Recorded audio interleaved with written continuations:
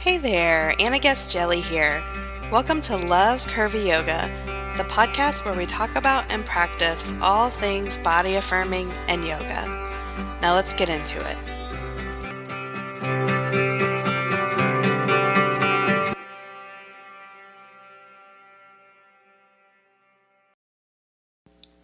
Welcome, everybody. Hey, how's your year going so far? I really hope that it's going well. You're enjoying your 2017. So I have been living with my word of the year for a week now since we last talked in the most recent podcast episode. And I told you at that time that my word was sacred and that what I really was interested in about that word was showing up for my own values in my life and making way for seeing and experiencing and putting into action those values, moments of awe and wonder. What is most important to me? And interestingly, what I found throughout the past week is that when I was taking some time to reflect on my word, I kept thinking about it in a more active way with the word devoted, which is one of the other words that I was considering. And really, that I think go hand in hand in many ways. So I'm adding that on as my support word. And what I like about both of these is that they're calling me to showing up for something I'm thinking about as love in action. I think maybe that's my second support word or phrase. As you can see, there aren't really rules to this process. You just kind of see what is resonating with you, is probably a good way to put it. So today I want to talk about something that I think falls under the auspices of love in action, which is also one of the biggest challenges for most yoga practitioners, which is practicing regularly. Here's why I'm categorizing this under love in action as one possible way to think about it. Because I think that when we have a consistent yoga practice, whatever that means for you, I think that's different for everybody, then it is a way to create a container for ourselves to have this opportunity to check in, to be quiet, to listen, and to connect with and know our own bodies and selves more. So I want to talk about the challenge of practicing regularly, because when we can find our way through that challenge, which doesn't mean ignoring it or pretending like it doesn't exist or getting rid of it, but rather seeing it and finding our own way through it, then we have more space for that time to connect with ourselves. So I have probably said this before, but I think none of us can hear it too often. I honestly do not know anyone who doesn't struggle with practicing regularly, at least from time to time. But honestly, I think most of the time. Pretty much everyone I know who is a yoga teacher, a yoga student, and of course, teachers are always students. It just is a challenge. This is a human challenge, I think. So here's where I think we make this challenge even more challenging for ourselves. And it's when we have to put extra energy into deciding from day to day if we're going to practice or not. Do you know what I mean? I have a feeling you've experienced this. So in case you haven't, in case this is a brand new concept to you, I will share that for me, I have spent a caboodle. I think that's that makeup case from the 80s.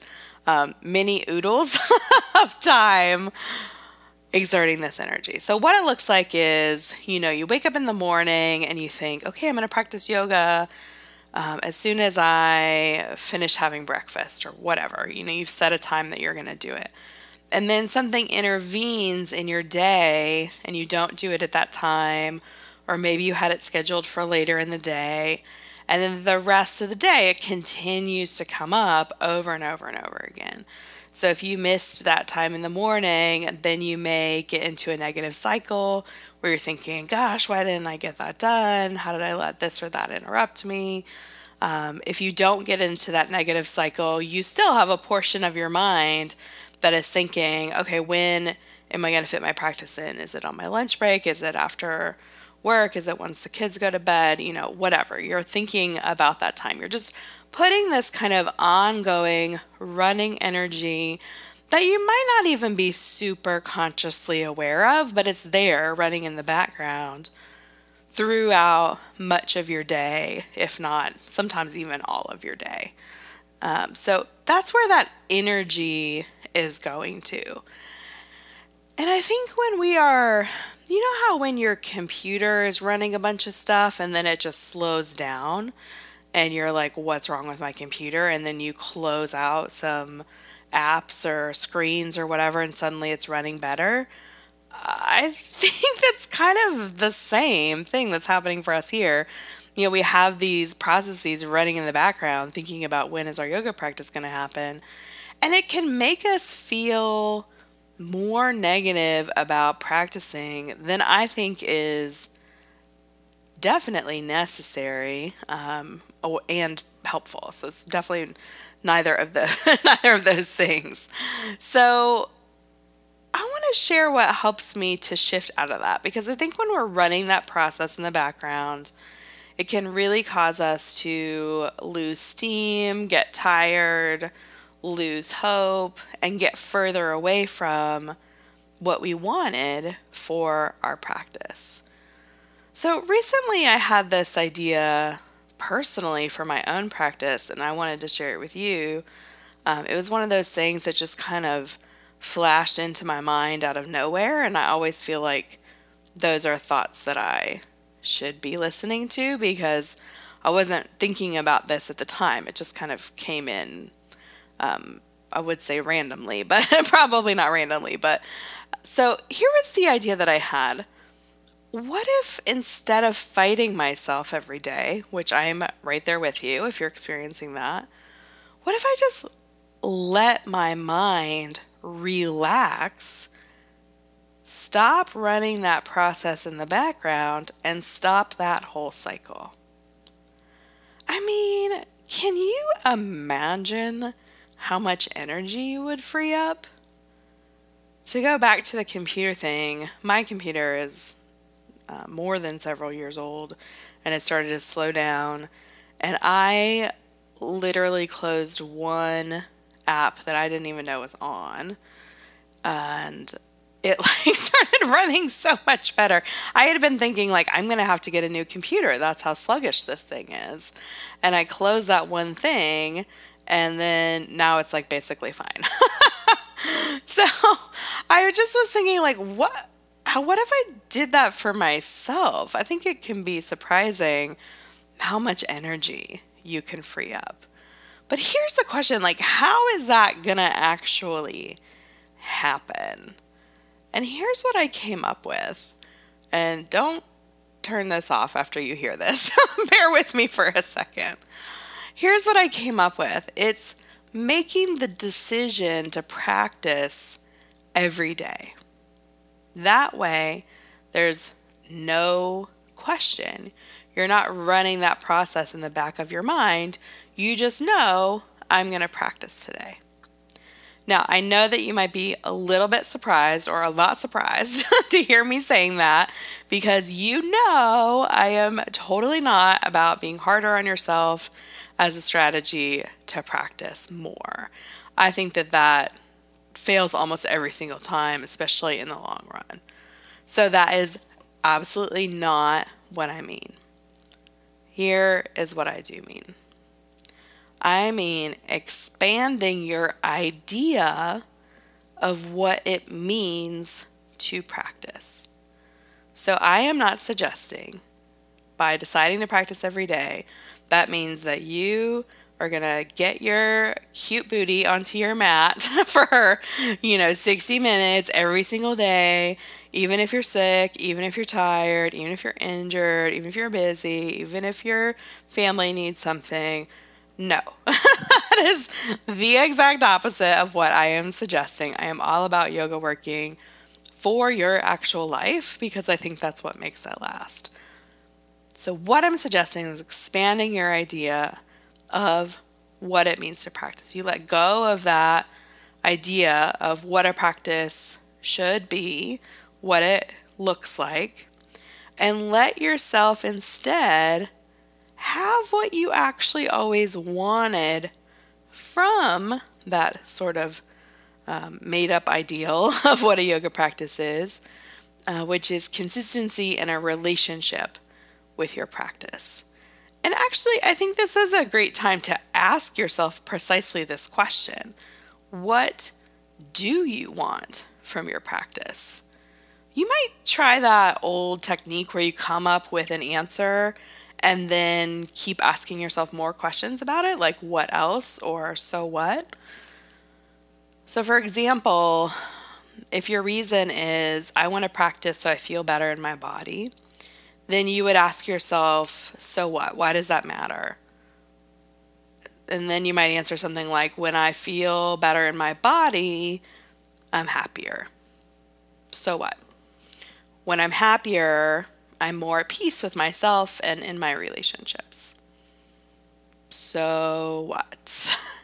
When I'm more at peace with myself and in my relationships, I'm free to live life on my own terms.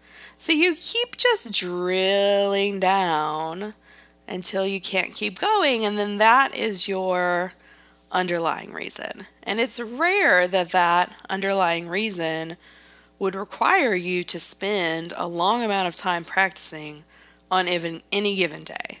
What's more likely is that that underlying reason is one that is more about showing up for yourself on a regular basis for any amount of time. That means that some days you practice for 5 minutes, other days 30 minutes. Other days still one deep breath before bed. Other days, an hour-long in-person class. It all becomes part and parcel of your practice. Now, of course, this can be a tricky balance, not to let your mind overrun you and tell you what your practice should be or that what you're doing doesn't quote unquote count. It's also good to just look at those reasons that you come up with and see if any are to please someone else other than yourself.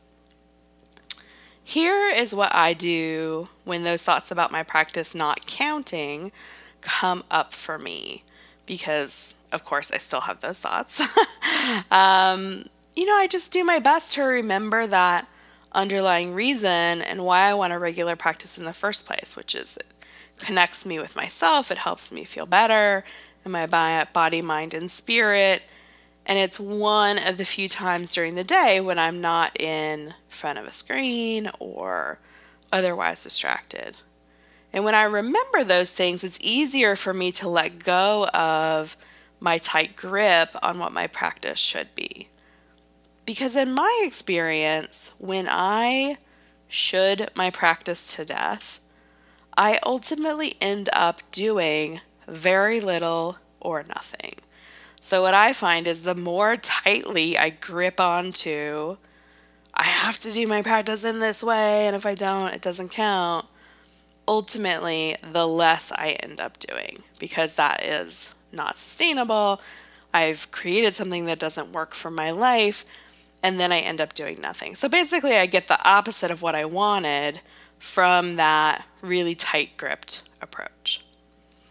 But when I ease up and commit to doing something, whatever is possible on that day, every day, and when I give myself the grace, peace, and freedom for that to be anything from one deep breath that lasts, 5 seconds or whatever, to a class, to whatever, then I actually get what I wanted.